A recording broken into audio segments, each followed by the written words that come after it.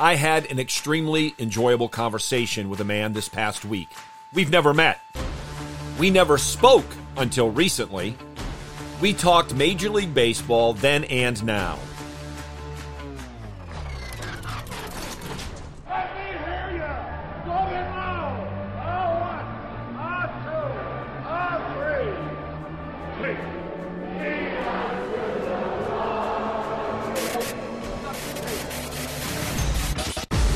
Welcome to In the Bullpen with Mark Dewey, sponsored by Developing Contenders Ministries. You're listening to the Fight Laugh Feast Network. Thank you for joining us. And look who's coming up. High fly ball into right field. She is gone. So the man that I was speaking about in the introduction, that I had the conversation with on the phone last week, is a man by the name of Dan Good. He is a New York City journalist. He has written 3 books, one of which is a baseball book. It was released about a year ago. The title of that book is Playing Through the Pain, Ken Caminiti and the Steroids Confession That Changed Baseball Forever. Now, he didn't call to tell me about that book, and I've not read it, though I'm going to, but he called because he's working on another book about baseball, in particular about Major League Baseball in the 1990s. And he called because I played Major League Baseball from 1990 through 1996, with the exception of 1991. I was in AAA the entirety of that season. And the conversation was so enjoyable because Dan Good obviously loves the game of baseball. He did his homework, and he asked great questions. Questions that brought to my mind things I haven't considered really for a couple of decades. And as we spoke and as the conversation came to a conclusion, we agreed that there are things happening today in the game of baseball that aren't good. They do not make the game a better game. Not better overall, not better for those who manage it, not better for those who take the field and play it, not even better for those who watch it. And as I was thinking about our conversation and some of the things that I have seen take place over the last 10 days or so in Major League Baseball, I thought about this. In the 1990s, we'd never hear an explanation like this one. But at the end of the day, we wanted to make sure that he starts lifting the baseball in order to utilize the power that he does have. That was Oliver Marmol, the manager of the St. Louis Cardinals, about 10 days ago or so, when they sent down their top prospect, Jordan Walker, to AAA. He said, this is why we're sending him down, to work on lifting the baseball. Now, as an aside, I realize, and I've read and heard from St. Louis Cardinal fans that are not happy with Oli Marmol. They're not happy with what the Cardinals have been doing in 2023. As a matter of fact, yesterday, for the first time this year, I was able to watch a game from beginning to end uninterrupted. And it was the Cardinals-Tigers game. And after the Cardinals got off to a 3-0 lead and then blew that lead and were trailing, I think it was 6-3, I'm thinking, this could be it for Oli Marmol. This could be the 9th straight loss for the Cardinals, drop them below 500, things that I think have not happened for decades, if not ever, for the St. Louis Cardinals. But the Cardinals came back and won that game. I think it was 12-6. A huge reason they won was because of first baseman Paul Goldschmidt, last year's MVP in the National League. He hit 3 home runs. He hit 1 to put them up 1-0 at the beginning of the game, but 3 throughout the game. And here's the amazing thing. He did the same thing on all 3 home runs. His first home run of the game, his second home run of the game, his third home run of the game. I couldn't believe it. He hit the ball, and then he ran around the bases at a good pace, gave some high fives, and sat down in the dugout on all 3 home runs. 3 home runs in one game. Remarkable. But getting back to the issue at hand, the reason given for sending Jordan Walker down, the idea of lifting the baseball, is a comment that would not have been heard in the 1990s, and is a comment that many would attribute, or if you will, blame, on the nerds. The nerds who many believe are running and ruining the game. That's one example where people might complain. And then there's also this. Pitch. And it kicks away. Frazier will score! A walk-off wild one! 6 straight for the Orioles. 3 walk-off wins in the last 4 home games. And Adam Frazier gets dirty at the right time. So what's the problem with a walk-off win? That sounded pretty exciting. Well, here's the situation. And again, this was about a week ago. The Orioles were playing the Tigers in Baltimore, and the Orioles had the winning run. This was a 10-inning game, the winning run on third base. The winning run scored. The Orioles win 2-1. But how that run scored is what is a problem for many people. The run scored on a wild pitch, but that's not even the issue. The issue is that the catcher in that situation set up on one knee and made no attempt to block the pitch at all, tried to pick it. It got by him, and it cost the Tigers the baseball game. And this is not the only time this year it has happened. It's happened, I think, on 3 occasions. It happened again just a couple of days ago. And something like this is also a problem for many former players and coaches, especially many former catchers. One former player, not a catcher, tweeted out, "Welcome to Major League Baseball in 2023. The idea of stealing strikes was brought to Major League teams by the analytics people. The algorithm isn't working." And of course, the issue is, even if you can demonstrate that catching like that does indeed steal some strikes, if you catch like that with 2 strikes on the batter or men on base, and really, or in particular, with the winning run on third base, you might steal some strikes, but you're going to lose some games. And they would say this is also a nerd problem. And then they talk about a particular type of nerd, the nerd of the lawyer variety. And many people are blaming those nerds for the rule changes. Terrible. Terrible. I don't want to get into details. I don't like it. It's an adjustment. I'm a professional. I'll figure it out. But, I've been doing something, the same way for 14 years. Now we're changing it. So it's an adjustment for me, but I'll get there. I understand it. But I can say I don't like it, but I'll get there. Now, to be clear, that was Michael Brantley. I'm not saying Michael Brantley's blaming the nerds or the lawyers. He may be. He's simply expressing the fact that he does not like the rule changes. A guy who's spent well over 10 years, I think it's closer to 14 years, playing Major League Baseball. But others have a problem with these rule changes, and they are blaming the nerds, in particular, the lawyers. Now, I liked what Michael Brantley said there. He was expressing the fact that he did not like these rule changes, but that he is a professional, and he's going to adjust. And he most definitely is a professional, in particular, a professional hitter.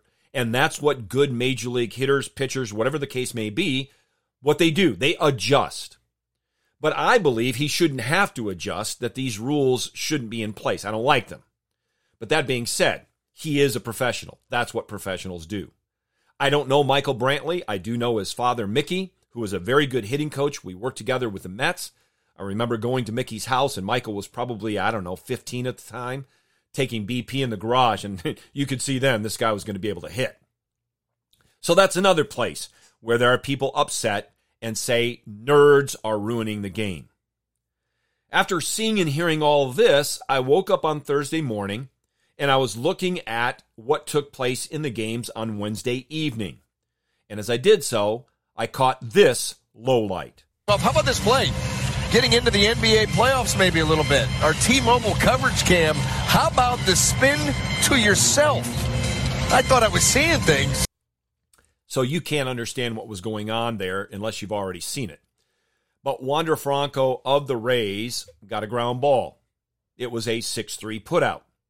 But he didn't field the ground ball and make the throw to first to retire the batter runner. He fielded the ground ball, got it in his throwing hand, flipped it, and it looks like he even spun the ball into the air. It's kind of like pitchers that are just playing catch of themselves and spinning their curveball. Flipped the ball up in the air, caught it with his throwing hand, and then threw to first base to get the out. When I watched it, I also thought I was seeing things, or at least I wished I was seeing things. And I think that there are those who are going to make the argument that even something like this, what Wander Franco did, is to be blamed on the nerds. So here's the question. Are the nerds to be blamed for all that is wrong in the game today? Another question. Is it the nerds who are claiming that none of these things are wrong at all? Is it the nerds that are claiming that these things aren't ruining the game, but making the game better? In this episode, I'm going to defend the nerds. Before I get into that, I want to make three things very clear. Number one, I do not use that terminology. I've not referred to them as nerds. I'm going to in this episode because it's the word that is used. And sometimes, a lot of times, it's used pejoratively, but sometimes it's not. I received a text back when I was working in the game from a person who would be in that class of so-called nerds who referred to them as nerds. So it's not always pejorative. Secondly, technically, I'm not defending nerds in the plural, but one nerd, one that I worked with very closely when I was involved in the game. And I'm assuming he isn't the only one that would fit in this category. But here's the other thing. I don't think he's a nerd. And that's because a person isn't a nerd simply because they're brilliant, or because they graduated from an Ivy League institution, or because they work in the data and analytics department of a Major League Baseball team. So really, I'm going to defend nerds who are not nerds. I'm not going to defend nerds who truly are. I know what you're thinking, and the answer is no. No, I am not running for public office. It sounds like I'm speaking out of both sides of my mouth. I hope before this is all said and done that you will recognize that I am not. But let's go back a few years. I was the pitching coach in Brevard County, which is was at the time, the high A-ball team for the Milwaukee Brewers in the Florida State League.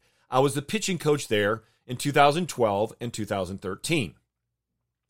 In Instructional League in the fall of 2013, I received a call from my boss, Reed Nichols, who was the player development director at the time, asking if I would consider being an assistant pitching coordinator to my most immediate boss, Rick Tomlin, who was the pitching coordinator. And it was a position that they did not have in place. They were considering it. It ended up being that they did establish that position, and I was the man to fill that position. So now I'm working still for Reed Nichols, but directly under Rick Tomlin, and the very job description tells me what my job is. I am to assist the pitching coordinator. So that winter, I believe it was in January, Rick and I, and also Reed Nichols, went up to Milwaukee, and we met to have a presentation about TrackMan. And this was the time frame in which this was becoming significantly prevalent, or starting to become so, in Major League Baseball. And again, by Major League Baseball, I mean from top to bottom, from the major leagues all the way down to the spring training complexes and rookie ball. And so we went there to have this presentation. And the young man that was giving this presentation was at the time an intern. He came on as an intern in May of 2013. He got hired, I think, in May or June of 2014 and still works with the Brewers to this day. This was, again, I think, January of 2014. And so as this young man is showing us TrackMan plots, telling us how to understand things, talking about the fact that this is movement that is based upon if there were no gravity, how to read the plots, what is plus, what is minus, what's induced vertical movement, all of those things, he was showing us plots from various pitchers from the Milwaukee Brewers organization. And he began with big leaguers. And I had no familiarity with them. I mean, I knew who they were. I might have seen them pitch on TV, but I did not have them as a pitching coach. But then he got into minor league pitchers. And I had spent 2 seasons in high A ball, and a number of good pitchers were on those teams. And so I had those pitchers for a half a season or a full season, or in some cases a season plus. And so as he's pulling up these guys that I did know, I knew them personally. I worked with them. I was there for their bullpens. I had conversations with them. I watched them pitch, standing or sitting in the dugout. And as he's talking about these men and he's saying, now these guys are good at this or that. These guys will be successful if they do this or the other thing. I'm thinking to myself, I agree completely. And so I finally stopped and I said, listen, have you ever seen these guys pitch? And this young man said, no. And I was like, that's impressive. Because my take, being around these guys and seeing them pitch, talking with these guys, working with these guys, is very much in line with what you have just told me. And you came to your position simply looking at this TrackMan plot. Now, this guy, again, an intern at the time, then getting hired and still working for the Brewers, is brilliant. He is an MIT graduate. And he focused on mathematics and computer science at MIT. He also has a great sense of humor. I think it was Instructional League 2014, so probably soon after he had been hired by the Brewers, he came down from Milwaukee to Arizona to then make a presentation about TrackMan to our pitchers that were in Instructional League. And so as they're filtering into the room, this young man is getting ready for the presentation. My boss, Rick Tomlin, says to him, yeah, Suter's probably the only guy that's going to understand anything you say. And the young man said, well, why is that? Again, he's new to the organization. He doesn't know pretty much anybody. And Rick said, well, because Suter went to Harvard. And this young man responded without missing a beat, yeah, I would have gone to Harvard too if I wanted to get all A's. I love that. It was a great line. Now, I will say this. A year, maybe 2 years later, when David Stearns became the general manager of the Brewers, I didn't hear this young man use that comment. And you may know David Stearns is also a graduate of Harvard. But anyway, very smart, has a great sense of humor. Here's another thing. When he was thinking through data and analytics kind of stuff, thinking through algorithms, thinking through all, he always thought better, or at least he told me, he would grab a baseball and he would just hold the baseball in his hand, spin it around in his hand, just feel the baseball as he was trying to think through these things. I love that. He also sent me during spring training one year a biomechanics textbook. I read through it, and then he's up in Milwaukee, I'm down in Arizona, Phoenix area. I would send him questions as I read through this, and he would answer my questions. Whenever I had questions about TrackMan, and that in a twofold way, things I did not understand, but also things that I thought, wait a second, we're making connections here that I don't think we ought to make. He would listen to my questions. He would answer my questions. He never felt threatened by my questions. I remember one time I was trying to piece together, wait a second.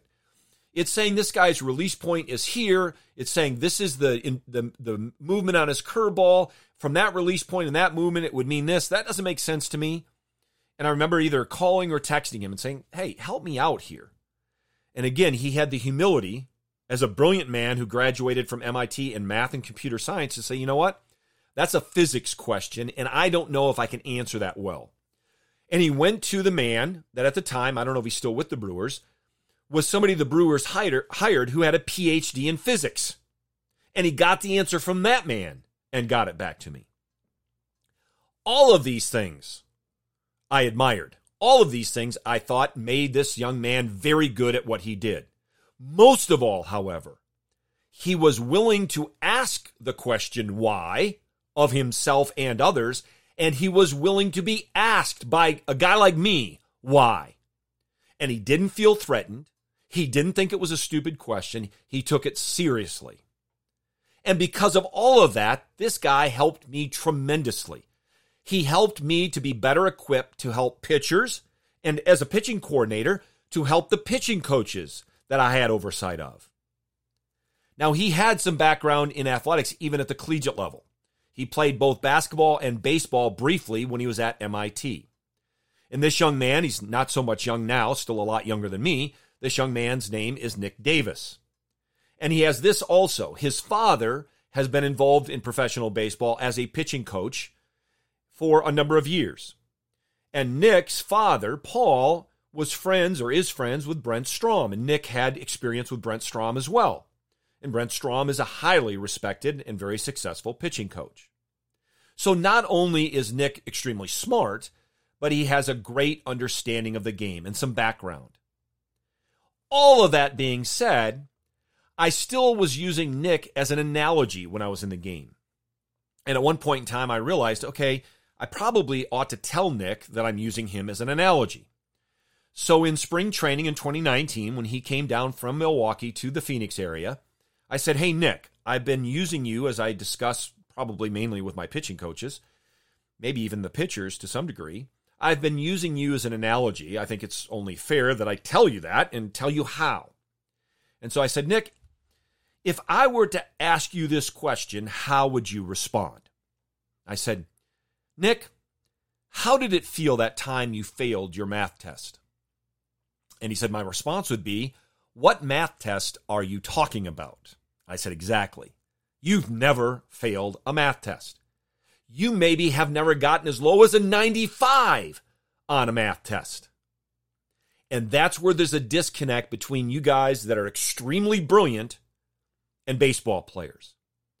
You guys that are extremely brilliant have not failed at what you do best. Almost all guys that play in the major leagues, what they do best is play the game of baseball. And every single one of them, including every single one of them that has a plaque hanging up in Cooperstown, have failed and failed miserably. And that's a disconnect we have to recognize is there. The problem is not with these so-called nerds. And again, I'm distinguishing between those who are so-called and the true nerds. The problem isn't in being brilliant. The problem isn't graduating from an Ivy League school or Berkeley or Stanford or Rice or MIT. The problem is in not recognizing limitations. And one thing that I think all should realize is that when they have proficiency and a background in things like math and finances and computers, the danger is that you start viewing players, human beings, even managers for that matter, more like a video game or a stock market commodity rather than a human being, body and soul. Another problem is in thinking that you have all the answers. Those are the true nerds for me. Nick is not that. And again, I would say he's not alone. The true nerds are the ones who think they have all the answers. That older coaches, former players and the like, former GMs, it doesn't matter, have little or nothing of value to bring to the game of baseball in 2023. Those kind of people are the true nerds. But we need to recognize that this is not a problem unique to baseball or unique to those who have graduated from esteemed institutions of higher academia. Nerds do abound in the game and outside it. And some nerds have degrees from these highly acclaimed elite academic institutions, and other nerds haven't graduated high school. Some because they haven't graduated yet, some because they've never graduated and never will. Nerds in baseball and outside are the people who follow in the footsteps of Rehoboam. Just in the last day or two, I was reading an article by an older gentleman, I think he's in his 90s, named Richard Sandlin. And he was writing about this from a theological or Christian perspective. But he wrote, what I'm speaking of is drawing wisdom from those seasoned saints who have, as they say today, been there, done that. Again, apply this to baseball and those who are truly nerds. And then he goes on. Rehoboam got into big trouble because he forsook the counsel of the old men and consulted with the young men that were grown up with him. He continues, like many nowadays, he, that's Rehoboam, sought advice from those who had never been down the road he was seeking to travel, thus rejecting the elders' good sense. Those are nerds. People that act like that in the game of baseball are the nerds. Guys like Nick Davis aren't the nerds. Richard Sandlin ends his article by writing, don't be among those who at the end of their lives regrettably say, oh, I wish I would have listened. So we can blame things on the nerds if they fail to recognize their limitation and if they fail to recognize the wisdom of those who have been there, done that. But we still have to be careful about blaming the nerds, the true nerds, for the direction of the game and for what's happening in the game, unless they're the owner or the general manager or somebody with authority. Because no matter how nerdish they may be, they're not given any authority except by those who have that authority. Those who have the ability to potentially handcuff managers, which in turn leads to impacting negatively the players, those who take the field. And of course, managers can only be handcuffed if they allow that to happen. But we live in a day in which the older managers that have been around a long time talk about how difficult it is as a younger manager to, if you will, buck the system. Several years ago, one of the pitchers with the Brewers, a friend of mine, gave me Terry Francona's book, The Red Sox Years. And it was probably at least 8-9 years ago that I read it. And I'm going to tell a story that the story is accurate. I'm not sure that I have the names right, but the point is accurate. I remember reading in the book that at one point in time, Terry Francona, when he's managing the Red Sox, is sitting in his office prior to the game. I don't know if it was prior to BP, between BP and the game, I don't know. And a person or people came down from upstairs, in other words, from the data and analytics department, and reasoned with him why he ought to alter his lineup that night. And again, I'm not 100% sure it's this person. I'm fairly certain it's either Big Papi or Mike Lowell. I can't remember which. I think it was Big Papi. And they gave all of their reasons why for that night's game and who was on the mound for the opposition and so on and so forth.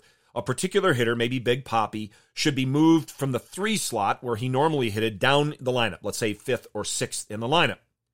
And Terry Francona listened to this and said, "You might be absolutely right. It may be that the best thing to do for tonight's game, and that which would increase our statistical probability of winning tonight's game, would be to move Big Papi from the 3 slot to the 5th or 6th slot, whatever it might be." He said, "But here's the thing. I need Big Papi for this whole season, not just tonight. And if I do that tonight, I might lose him for the rest of the season." You see, that's making sure that we understand the game beyond the raw numbers, beyond what the statistics tell us. Now, stay with me, because I'm going to appear to completely change the topic, but I'm not. On Thursday last week, Justin Verlander made his first start of the 2023 season and his first start as a New York Met. And it came in Detroit, the place he played the first 13 years of his career. In that game, he gave up a couple of solo home runs in the first inning and then ended up pitching 5 innings, giving up only those 2 runs. But during his start, there was a conversation between Mets broadcasters Gary Cohen and Ron Darling. And here's what it sounded like. Justin was paying homage to his manager with the Tigers in his younger days, Jimmy Leyland, for pushing him when he was a young pitcher. He said, "I never would have accomplished what I have if it hadn't been for Leyland allowing me to go out there, pitch through trouble, fail, and learn." He said, "It's a shame that younger pitchers don't get that opportunity." There you go. And that comment is coming from a current player and contemporary. And pitchers do not get the opportunity to pitch out of trouble. And I agree with him. I think it is undeniable that pitchers do not, as a rule, get an opportunity to pitch out of trouble. I see it happening even in spring training. Is this the fault of the nerds? Yes. If by nerds we mean those who are truly nerds, those who think they have all the answers, and those who have the authority to implement such things, to keep pitchers from having the opportunity to work through and sometimes fail. Now, interestingly, this morning, where I am in my Bible reading, I was reading from the book of Job, and I came across this in Job chapter 8. "Please inquire of past generations, and consider the things searched out by their fathers. For we are only of yesterday and know nothing, because our days are like a shadow. Will they not teach you and tell you and bring forth words from their minds?" Now, Bildad said that, and much of what Bildad said was wrong, but that is not. And I agree with Ron Darling. That is, again, the color commentator for the New York Mets. Ron Darling, who played about 13 years in Major League Baseball and has spent many, many years in the broadcast booth. He's been around the game for a very long time. Ron Darling, who was drafted in the first round by the Texas Rangers back in June of 1981. Ron Darling, who was drafted in June of 1981, only 6 months before he was set to graduate from Yale. Now, it's not just Justin Verlander. I remember watching something with Jack Morris, in which he said when he was a young pitcher, he had a tendency, when things got kind of hairy, to look into the dugout. Now, remember, this is Jack Morris, who's in the Hall of Fame, and of course, Justin Verlander is on his way there. This is Jack Morris, who became known as one of the best big game pitchers ever.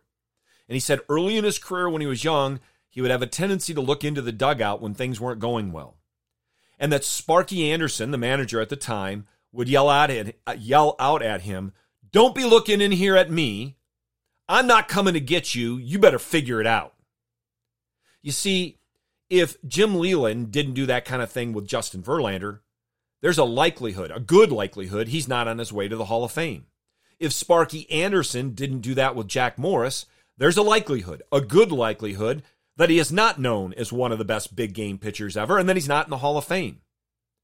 My final year with the Brewers, Steve Karsay came into the organization as the big league bullpen coach. Chris Hook was the pitching coach, still is. So he comes in, and I'm talking with him, and when he was young, he played for the Oakland A's and Tony La Russa. And he said La Russa always told his starting pitchers, the first time you're in a jam, I'm going to let you work through it. The second time, I'm probably going to come and get you. But again, whether it's Jim Leyland, Sparky Anderson, Tony La Russa, 3 of the best managers ever, they all understood something. And so pitchers like Steve Karsay, who's not a Hall of Famer, but then you got guys like Jack Morris, Justin Verlander, and we could name a whole bunch more who are Hall of Famers that in large part became those kind of pitchers because of managers willing to do the things that La Russa, Sparky, and Jim Leyland were willing to do. Developing pitchers is hampered by the approach of get him out of there before he can fail, or get him out of there because there's a higher likelihood of success by this reliever coming in. And developing the game itself is harmed. When we, and I better not say we, when those who run the game do so primarily with their eyes on what a younger generation wants or finds entertaining. When people refuse to inquire of past generations and consider the things searched out by their fathers in the game. But especially when people refuse to acknowledge the Lord while running the game in a way that is in many ways antithetical to his word. Those kind of people are truly the nerds, and I will not and I cannot give a defense for them. But I do for those who are classified as nerds but don't fit into that category. Now, in the providence of God, not only was my morning reading in the book of Job, but I'm going to be leading a Bible study later this afternoon on the book of Job. So you hear at the beginning of each episode that it's sponsored by Developing Contenders Ministries. Well, we do a number of things, but one of the things we've been doing for a little over 3 years now is a Monday afternoon Bible study on Zoom. We have people around the country. We have people from Australia. One time we had a guy that was playing in Germany on the study. And we have been working over the last several weeks through the Bible, Genesis, Exodus, Leviticus, and the like, doing an overview of the particular book of the Bible and then a more in-depth study of a passage. Later today, we're going to be studying Job, which is wisdom literature. Some would say the book is a wisdom debate. And so as I was reading it, as I was studying it for later today, I was looking to all the things that could be gleaned from the book of Job. And there are a lot of them. But one of them is this, that wisdom is ultimately in God alone, and that the Lord is the source of all wisdom. So we need to keep that in mind as the debates continue to rage, as if or as about whether Major League Baseball is being ruined by nerds. And we might want to consider a couple things. One I've already mentioned. those who are truly nerds aren't only bad for baseball, but in every sphere of life. And secondly, that many in baseball and other spheres are looking for answers in all the wrong places. But that's a conversation for another day. Join us next time for In the Bullpen on the Fight Laugh Feast Network. Thank you for listening.